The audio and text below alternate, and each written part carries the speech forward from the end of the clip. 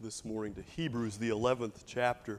Seeing the picture of the savannah here this morning reminds me that in the valley, often there's the shadow that we experience in Scripture, but it's where the watering hole is. It's where all the action is. And so anytime we're in the valley and anytime we're on the mountaintop, we need to remember who the great shepherd is to lead us in and through it. This morning, as I was sitting there worshiping with you, it was given to me a prayer request that we need to add to our list of someone that's going to need that shepherd and his healing. Michelle Riley is going to be having total hip replacement on the 2nd of July. So if you would, please add Michelle Riley to your prayer list this morning. You know, a couple of years back, it was Brad Paisley who wrote a song in which he wrote a letter to himself as a young man. And he said this: "At the stop sign at Tomlinson and 8th, always stop completely. Don't just tap your brakes. And when you get a date with Bridget, make sure the tank is full. On second thought, forget it. That one turns out kind of cool.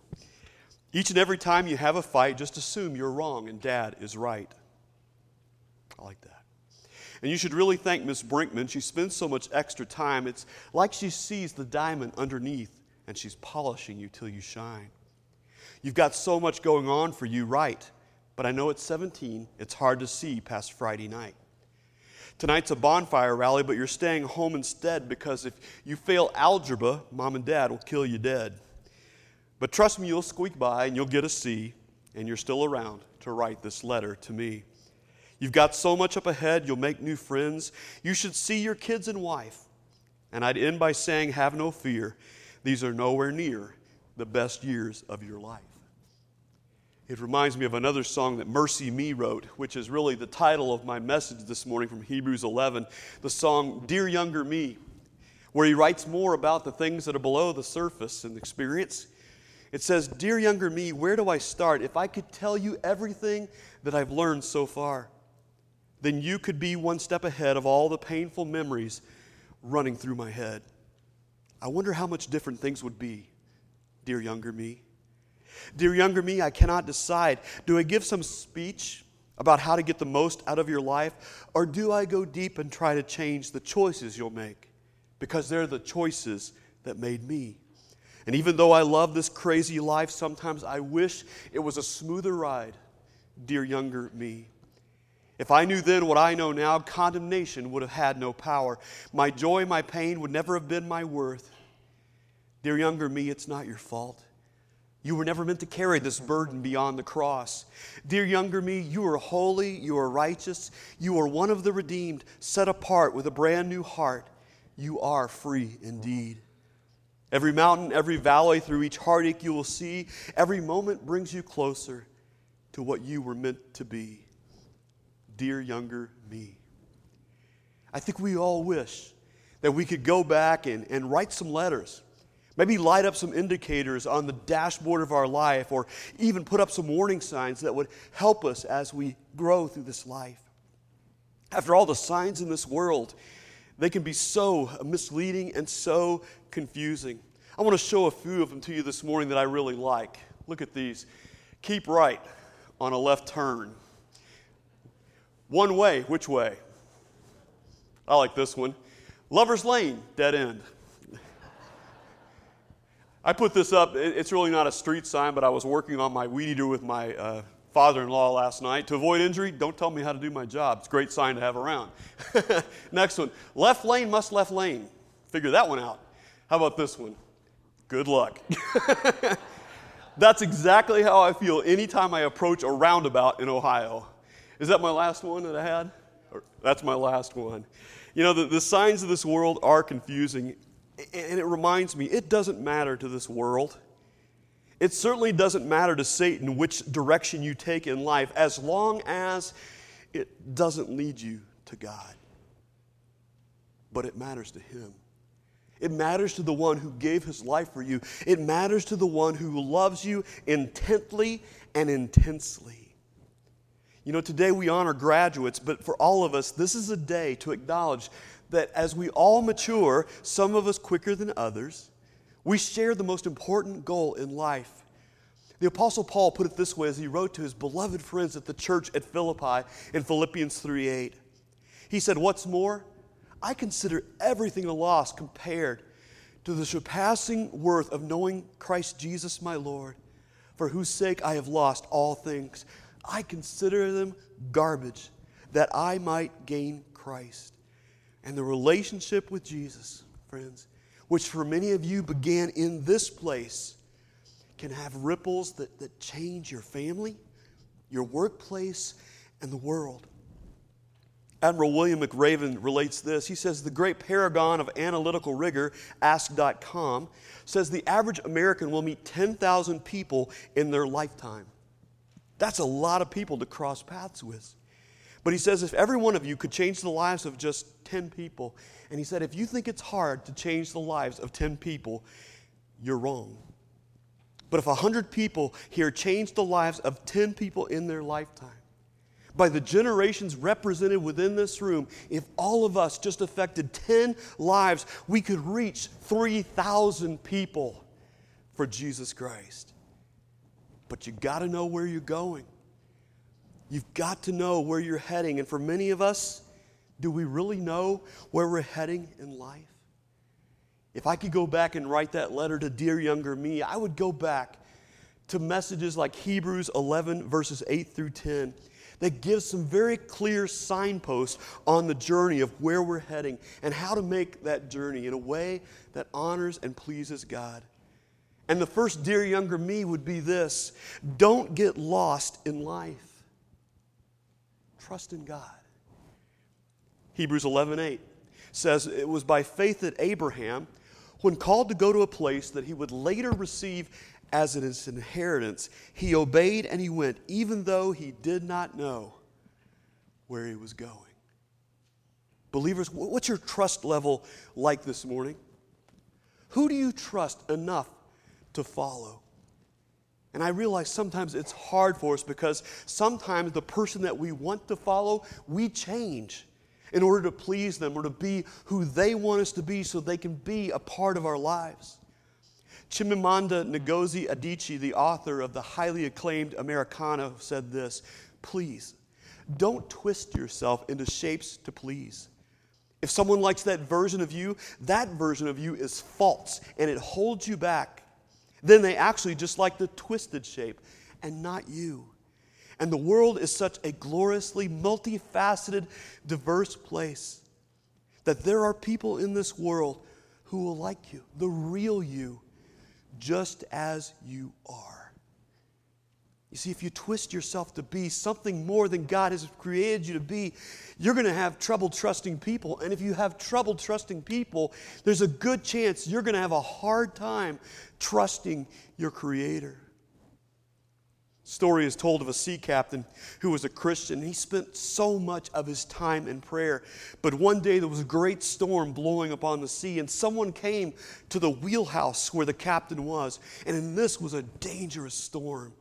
It was a furious squall, and the man shouted to the captain, "Why are you not praying?" And the captain said, "I pray during the calm, and when the storm comes, I sail my ship." You see, trusting in God in tough times, it comes naturally when we have sustained that relationship in the good times.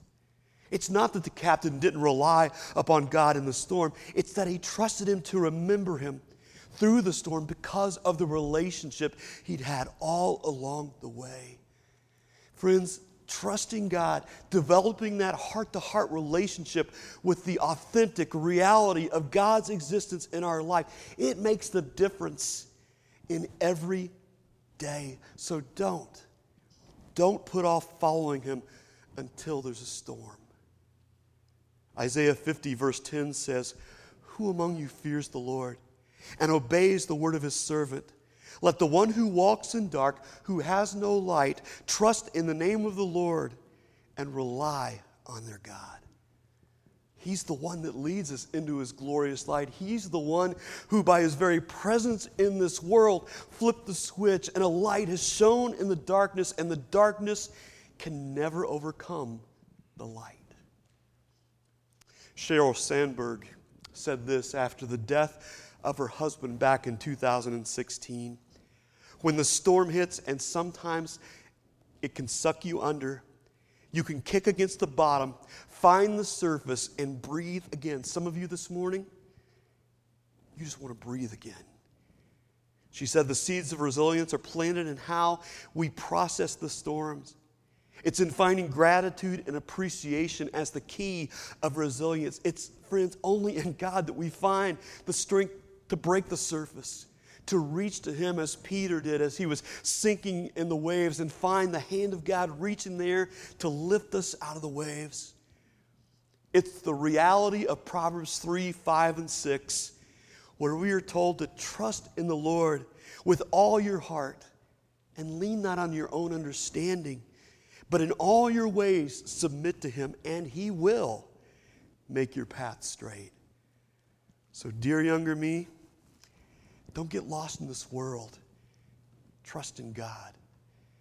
Then the second thing I would write would be this. Don't waste time forming useless attachments, but keep a traveler's perspective. Back in our passage for this morning, in verse 9 of Hebrews 11, it says this, "And even when Abraham reached the land that God had promised him, he lived there by faith, for he was like a foreigner, living in tents, as did Isaac and Jacob, who inherited the same promise." How do you live like a foreigner in a strange country? Well, you live there with an awareness that this isn't your home. You pack light. You live, but you long for, and you remember where you came from. The old gospel writer had it well when he sang the song, "This world is not my home, I'm only passing through. My treasure is laid up somewhere way beyond the blue. And the angels beckon me from beyond heaven's open door, and I can't feel at home in this old world anymore." If you go through this world with a traveler's perspective, you realize you don't seek ultimate satisfaction in the things that don't last, in the things that don't endure. And as you do that, you begin to live a little differently. You live differently enough that when people are near you or they hear you speak, they hear the language you use, they hear the subjects of your conversation, they witness your life, they're able to look at you and say, "You're not from around here, are you? You're different." Ephesians 2:19 says this, "Consequently, you're no longer foreigners and strangers, not to God, but you're fellow citizens with God's people and members of His household." But friends, if you're not a stranger with Him and you're not a foreigner with Him, you are to this world.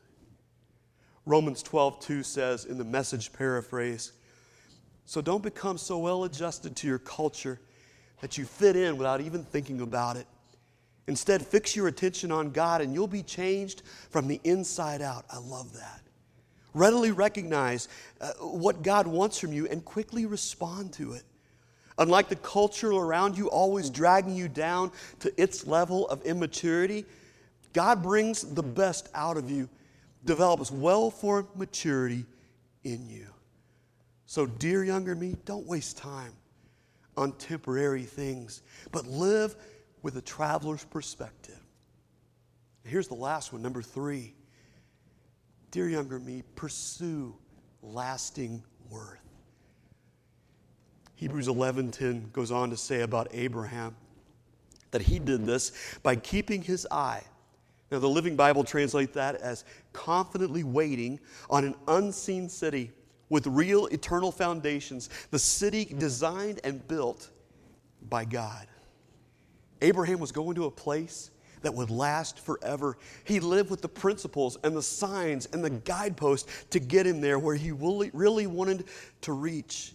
And friends, if that's the destination you're living for, not only do you need the signposts, but you need the guardrails in this life that God puts there to make the trip securely and safely.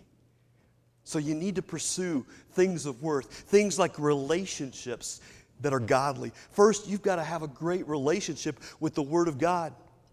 Proverbs chapter 8, verse 10 says this, "It's a challenge and a command to choose my instruction instead of silver, knowledge rather than the choice gold. For wisdom is more precious than rubies, and nothing you desire can compare with her. I, wisdom, dwell together with prudence. I possess knowledge and discretion. And you know what that kind of wisdom from God will guide you towards? The good relationships you need in this life. It'll guide you to a godly marriage. I always love what Dennis Rainey said about marriage. And knowing that we've got a couple coming up here, I'm only 13 days away from Emma and Derek's wedding. 1 week later, Kim and Sebastian are going to be married. Summer's a beautiful time of weddings. But Dennis Rainey said this. He said, most people get married with a myth that marriage is this great big beautiful box that's full of all the things that they've longed for. It's full of companionship and intimacy and friendship and so on. The truth is, he said, marriage at the start, it's an empty box. You must put something in before you can take something out. There's no love in marriage. Love is in people. And you've got to put love into marriage. There's no romance in marriage. You have to infuse it into your daily life and into your marriage. A couple must learn the art, must form the habit of giving, loving, serving, praising, and keeping the box full. And if you take out more than you put in, the box will be empty. And I can't tell you how many people I know that have lived marriages out with an empty box. The wisdom of God will guide you to good friendships, and you need good friends. I need good friends within this life. I was never meant to do this journey of faith alone. That's why we need each other as brothers and sisters in the Lord. Friends can make you sharper, or they can break you. So dear younger me, don't forget what Scripture says. In 1 Corinthians 15:33, bad company will corrupt good character. And friends, I have seen dozens of men that have neglected that truth to the decay of their bodies, to addiction, who've neglected that truth to the decay of their marriages, the implosion of their careers, the destruction of everything they love. And we need to have a good relationship with ourselves, with our integrity. There was a book that was written by a guy named James Emery White called You Can Experience the Authentic Life. And he tells about the Leo Burnett Advertising Agency. They did this nationwide phone survey a number of years ago, categorizing what we lie about, why we lie, and to whom we lie. And the results were interesting because 91% of Americans admitted that they regularly lied. 91%. 79% had given out false phone numbers or invented new identities when meeting new people.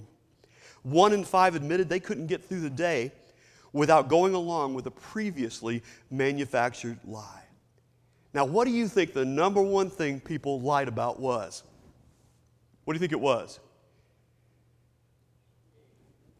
Number 2 was age. Money wasn't on the list.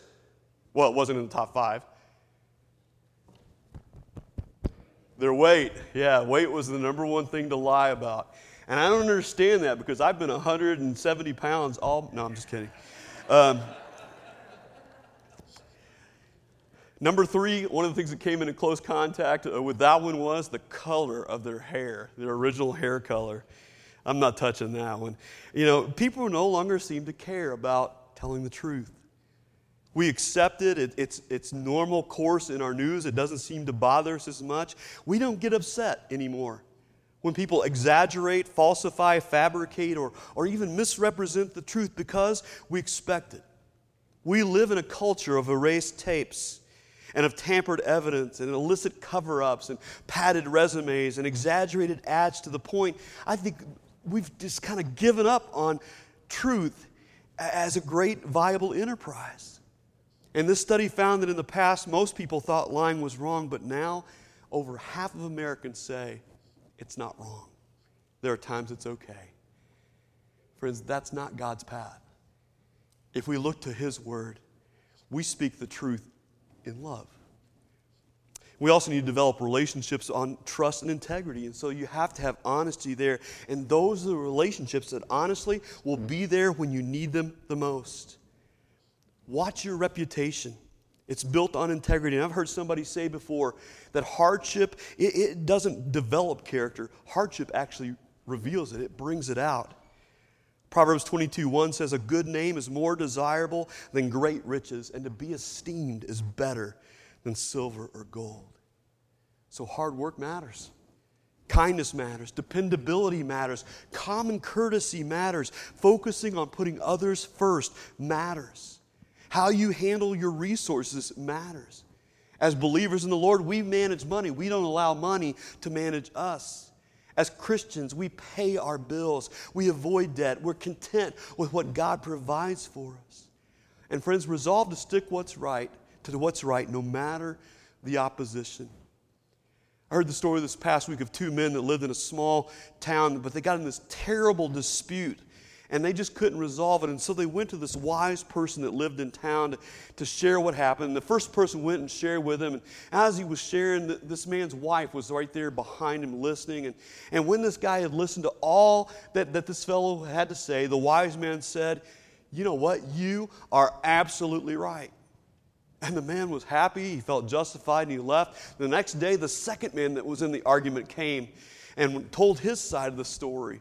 Once again, the wise man listened. His wife was right there behind him. And when this guy finished, he looked at him and said, "You know what? You're absolutely right." And when he left, feeling justified as well, this wise man's wife led into him. She said, "You told both of them the exact same thing. You told them both they're right. That can't be right. I can't believe you did that. Why in the world would you do that? You've got to do something different." And he looked at his wife and he said, "You're absolutely right." We have to resolve in our lives, in this life, not to let others determine what's right. We need to look at what God and what He says is right. Every guardrail He puts up is not to restrict us. It's to keep us from going over the edge of the mountain. James chapter 1 verse 5 says, "If any of you lacks wisdom, he should ask God, who gives generously to all without finding fault, and it will be given to him. But when he asks, he must believe and not doubt, because he who doubts is like the waves of the sea, blown and tossed by the wind. That man should not think he'll receive anything from the Lord. He's a double-minded man, unstable in all that he does." Now, I'm not saying Abraham was a man that didn't have doubts. He had delays in the promises that God had given him. He had difficulties of all sorts, but he never gave up his belief in God. He never rang the bell. He never checked out. Nobody in this world, friends, has an easy life. And maybe from our perspective, we might look at other people and think the grass is greener, but you know what? Everybody has trouble. Everybody has problems, and sometimes it's unique to their situation. But regardless of what we see going on around us, we've got to hold to what is right. What's the most important part of the journey? It's determining where you want to go. Friends, that's why we have such a beautiful faith. That's why we have such a beautiful Savior who said to us, "I'll never leave you. I'll never forsake you." And when we get off track, He's the same one who says, "Return to me and I'll return to you." You know, I always love the story that Bruce Howell told as a missionary. He was speaking once in Africa, and he said there was a Muslim in town that became a Christian, and all of his friends, they began to deride him and say, why did you do this? Why would you turn your back on the teachings of your family and on all of us? And he said, it's like this. Suppose you make a choice to go down a road, and suddenly there's a fork in the road that goes in two directions. And you don't know which way to go. And there at the fork in the road were two men. One is dead, but one is alive. Which one would you ask for directions? Friends, there's a lot of dead ends. There's a lot of dead testimony within this world. Who do you want at the crossroads of your life to show you the best way to go? I pray today it's the one who is alive. The one of whom the angel said to those who rushed to the tomb, "Why do you seek the living among the dead? He is not here. He is risen." And because of that, we can say destination-wise, in the great words of Paul in Philippians 3:20, our citizenship is in heaven. And we eagerly await our Savior from there, the Lord Jesus Christ. Are you eager this morning? Are you on the right road? Are you looking at the right signs? I'm going to ask the praise team if they would come back up at this time. I'm going to ask all of you if you would stand with me. And as we begin to close our time here together and we prepare to do our worship service outside of these doors, friends, I don't want anyone to leave with a question in their mind, and maybe you've been on the wrong road. Maybe if you could go back and write that letter to dear younger me, you know what you would write. And I pray that the wisdom you would write is not just from experience, but rather it's from the truth of God's Word. Every time we wish we would have done things differently, every time we wish that, I wish I wouldn't have done this because it caused so much pain. Friends, I guarantee you there's a truth in God's Word that would have kept us from that pain and that heartache. And maybe it's time to say, God, I've wrecked it. The only way of me to go forward is to have a new car.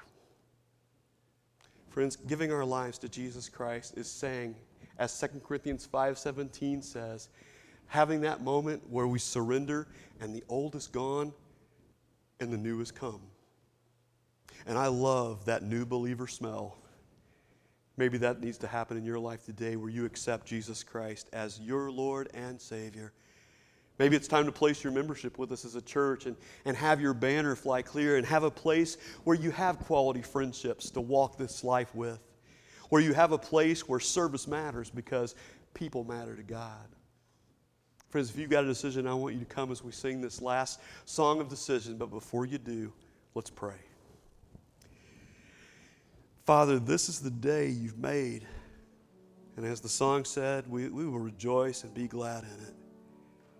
And God, I thank you for your long-suffering mercy. For all the times we got off track and we tried to listen and argue with the own GPS of our soul as we looked about creation, as we acknowledged that there's something within us that wants to seek, that wants to do the right things. But Father, from the preacher, from the elders, from the deacons on down to everyone in this church, there's not one of us that's righteous, not one. There's a way that seems right to us, but in the end, it goes off the cliff. It leads to death. We need you. Father, you hold the manual of our soul. You hold the desire for which we were formed and created. Forgive us for the times we've lived for less.